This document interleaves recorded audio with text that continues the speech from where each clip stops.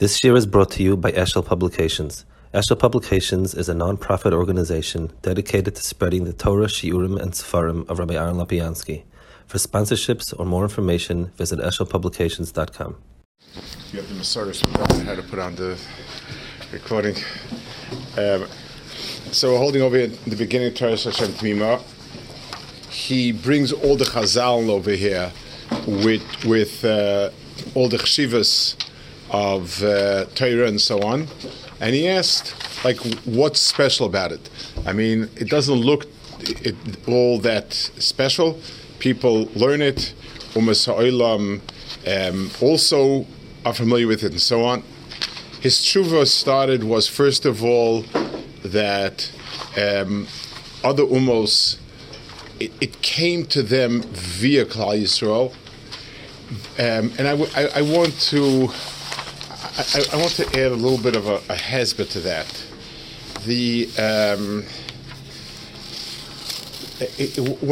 When a statement like this is made, that other umos got from Klal Yisrael, it sounds as if they stood, they copied it straight from the Torah and so on.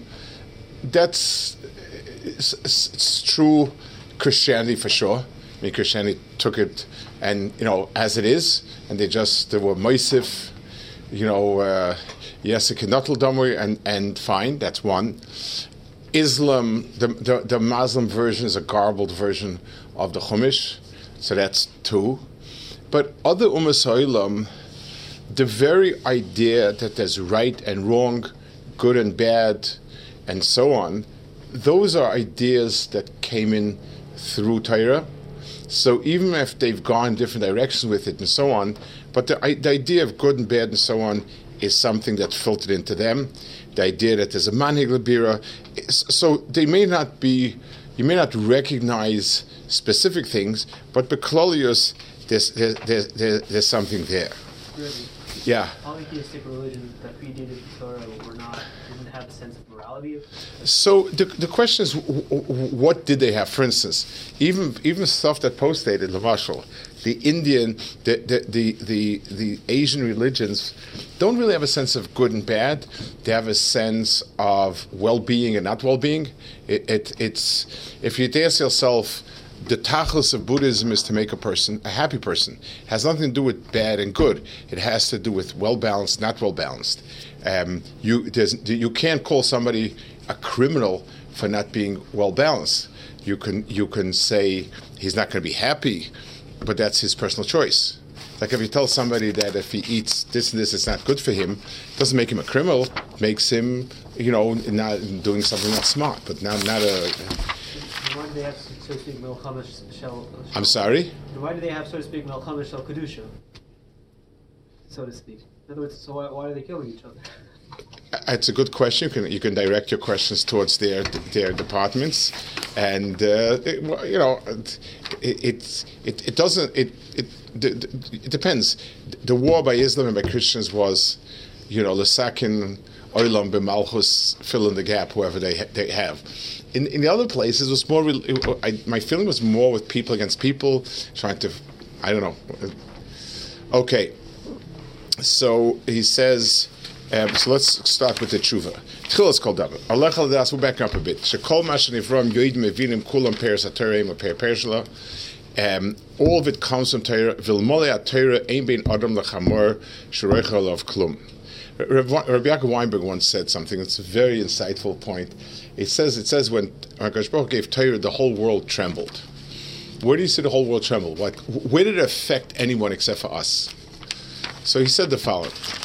This was at a time when I think abortion was an issue. He said, before Torah was given, and you asked a person why they're making an abortion, or why they're killing a child that's born, they'll say, well, I wanted a boy and it's a girl. I wanted a girl and it's a boy. It's just not convenient for me. Whatever it is. I didn't need to give an excuse or reason. From Matan Torah onwards, he says, today, he was speaking about in the 80s, you have to say that it's unfair and wrong to put a child into a world that is not wanted. It's really his benefit. why? Why do we need that excuse? Say, I just don't feel like having a child now. Just not feeling to it. He said because that was part of where there was an effect where a person had to give an answer to it. The giving an answer to it is part of it. So he says, "V'chein tira." This we saw last time.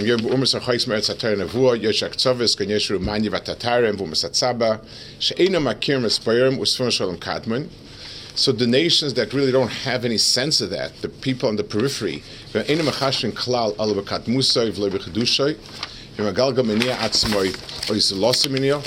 have any sense of deeper understanding of a shayrish of a bria. So,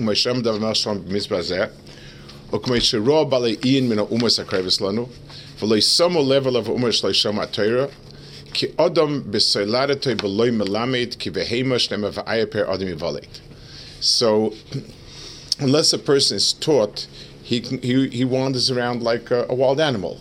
It's lav dafka that the person from himself will awaken to these ideas. And even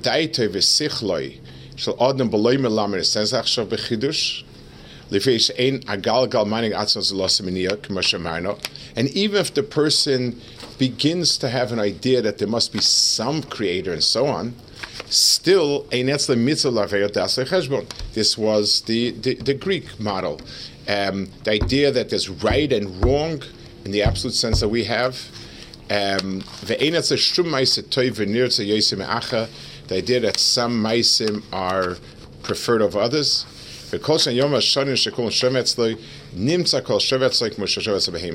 So even if, and in terms of cosmology, the person does have a sense of there must be something, some force, there must be this or that, but if it doesn't translate into any moral force, then basically you're left with the same, like a behemoth.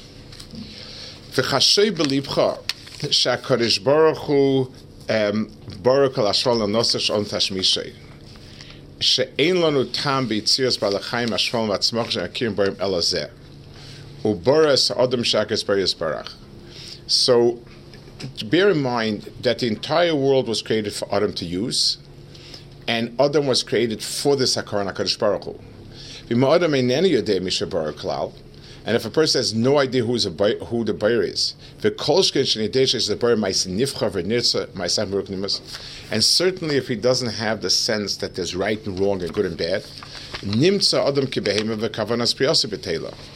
so he has no purpose. There's no purpose in keeping another mammal wandering around and not doing anything. So he is bottle and the world is bottle. V'zer sham chachamim tamid sheloki like soas atera haymasel and toyev kloima shem lo yechafetzim ladas v'lumod dias bayram v'sheish hefresh afon ben toyev lera nimtza shekvan yisrael betelo. So haymasel and toyev means Chal Yisrael basically turns the world back to toyev avoy. I want to explain this later. Ramban is explaining it. So we tend to think with very flashy images. There would be this mass explosion, and the whole world would just disappear in sort of a plasma of sorts. The Ramban is giving a havana to it. The word toyev avoyu means something that has no tzura, no form, a meaningless mass of stuff. The whole bria takes on meaning. Other than existing, it takes on meaning because Adam is using it to realize a certain tachlis.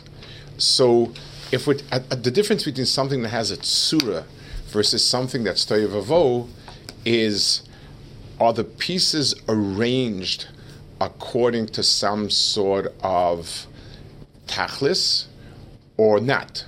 So, l'mashal, a person is building something. So he has many pieces, and he puts them together in a certain order. So you might see 1,000 pieces on the table, and putting together certain pieces, other pieces. It's all in order to do something, to produce, some sort of instrument. And every piece fits into it and has a kesha, and that's why it's there. And even if the guy has a glass of water, he should be able to take a glass of water and be able to continue doing the stuff. But imagine a kid is playing. He's bored and he got into his father's tool chest and everything, and he has a few hundred pieces laying on, and he glues them in any arrangement that he feels at a moment. So that's tov avo, because there's no tachlis, and no piece fits into any greater scheme. So basically, all he has is a lot of pieces, random, not arranged. This world has a lot of pieces to it. If there's no tachlis, then it's tov avo. So just massive stuff. This grows, this rots, this dies, this goes. It has no. It's just a mess. That's all it is. It's a masha'ein kain when Adam is there, and Adam takes the world and does what's right.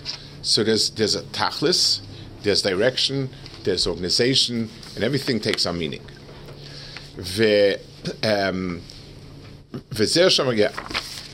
Avram ben Ezra marchik zeh she'olam niver b'shul Adam k'may she'amar v'oimim. So here he's going to argue a bit with Even Ezra. Even Ezra in his Hakdama to Chumash goes through different approaches to Agadata, and which he argues with until he comes to one that he likes. So he doesn't like the idea that the world was created for Adam. So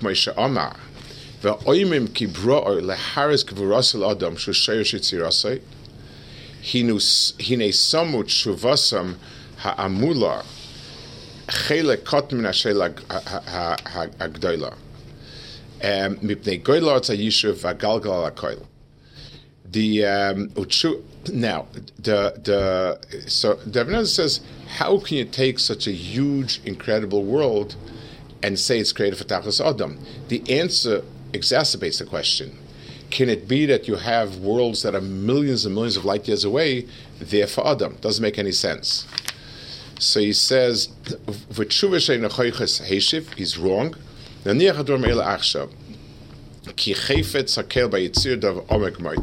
It's a difficult topic. I don't want to address it now, but why HaKadosh Baruch Hu wants the Yitzir is a davar amoik, and I'll not here. Avol, Baalei Nefesh HaTnua, animals, Baalei Nefesh HaTzamachas, plants, Basavi Lonis, Kulam Reidon Tzarchadim Nivru, they're all clearly made for Adam. So you can ask yourself, why is a planet a few million light years away made? What does that have to Adam? How can you say such a stupendous breeze for Adam? Okay, but the things in the world that actually serve us, that's clear. Moshe Amar b'seif kedushin v'chol elo nivel Hashem sheni v'alina v'eis Hashem shkoini v'im ein ani yadeas koini brias hashfolim toya v'voy v'hevlahi. So the world that we are in contact with, the world that's in immediate contact with us, certainly is created for us, and if we don't realize our tachlis, we make to naught the entire bria. It has no meaning as so. V'chein tachshev bayomim im emes hu shakadosh baruch hu nasa Rosh Hashanah u'mitchilas habriose shel ha'olam yosed kain v'romaz kain lebriose b'shamayim shemaz achoyze maz maznayim. So the fact that Kadosh Baruch Hu set up the bria in time in a certain way, in a way that Rosh Hashanah has remozim in Moznayim, the mazel of Rosh Hashanah is Moznayim, mazel of Tishrei. Im kain mishe gil lecha soidoi ve'amar lecha biyoyim ploini tov lefanechet v'atchina v'shtachva yosatza v'recha u'b'yamasiri menu sis'ana v'yichapeloch. So Rosh Hashanah, the Ramban writes, it's a very strange. It's written a pasuk, very, very remizistic. It doesn't say anything about Rosh Hashanah. It just says a holiday for no reason, and you blow shofar. So whoever was meram is that. Or b'yoyim asimen tisanas chapaloch v'chein al kol dov amlocha ma'ase ploni nifcha mekarvetz be'echa or ma'ase ploni nimas arsa fanecha. And the one who taught you what's right and what's wrong, and what brings you closer to and what's further to Erlam, ein lecha chachma elazu ve'en lecha das svuna kazu. The whole chafetzecha liyishba. So if we're to ask ourselves, what is the ultimate chachma, then we're going to say, this is the ultimate chachma. I want to talk about this a little bit because this is something that escapes people. People say, well, they equate chachma in terms of the way it's used here, and chachma in the way it's used in terms of brutal computing power.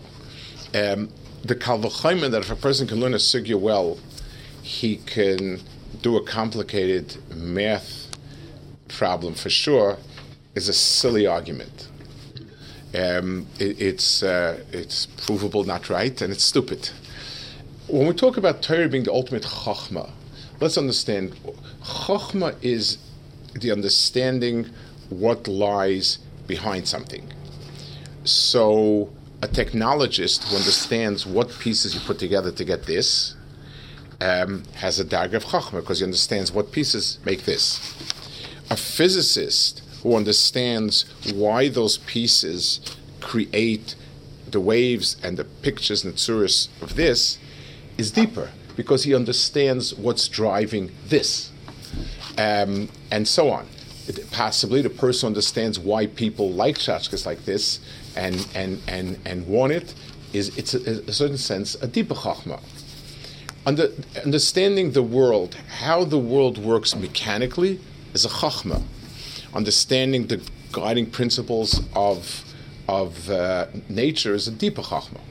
Understanding the reason for being of all the pieces is the ultimate chachma. We're not talking which is harder to compute. We're talking about what is chachma, what helps understand. So right and wrong is the ultimate chachma. I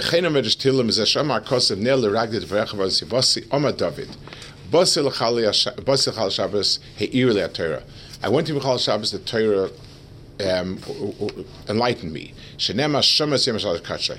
Bosel Noyev Hele Torah Shenema Moisim Asanoyev and Efes. Hadorich Siv Ner L'Ragli Dvarecha. So the understanding, Torah enlightens a person in right and wrong, and that's the ultimate chachma. Okay, we'll hold it over here.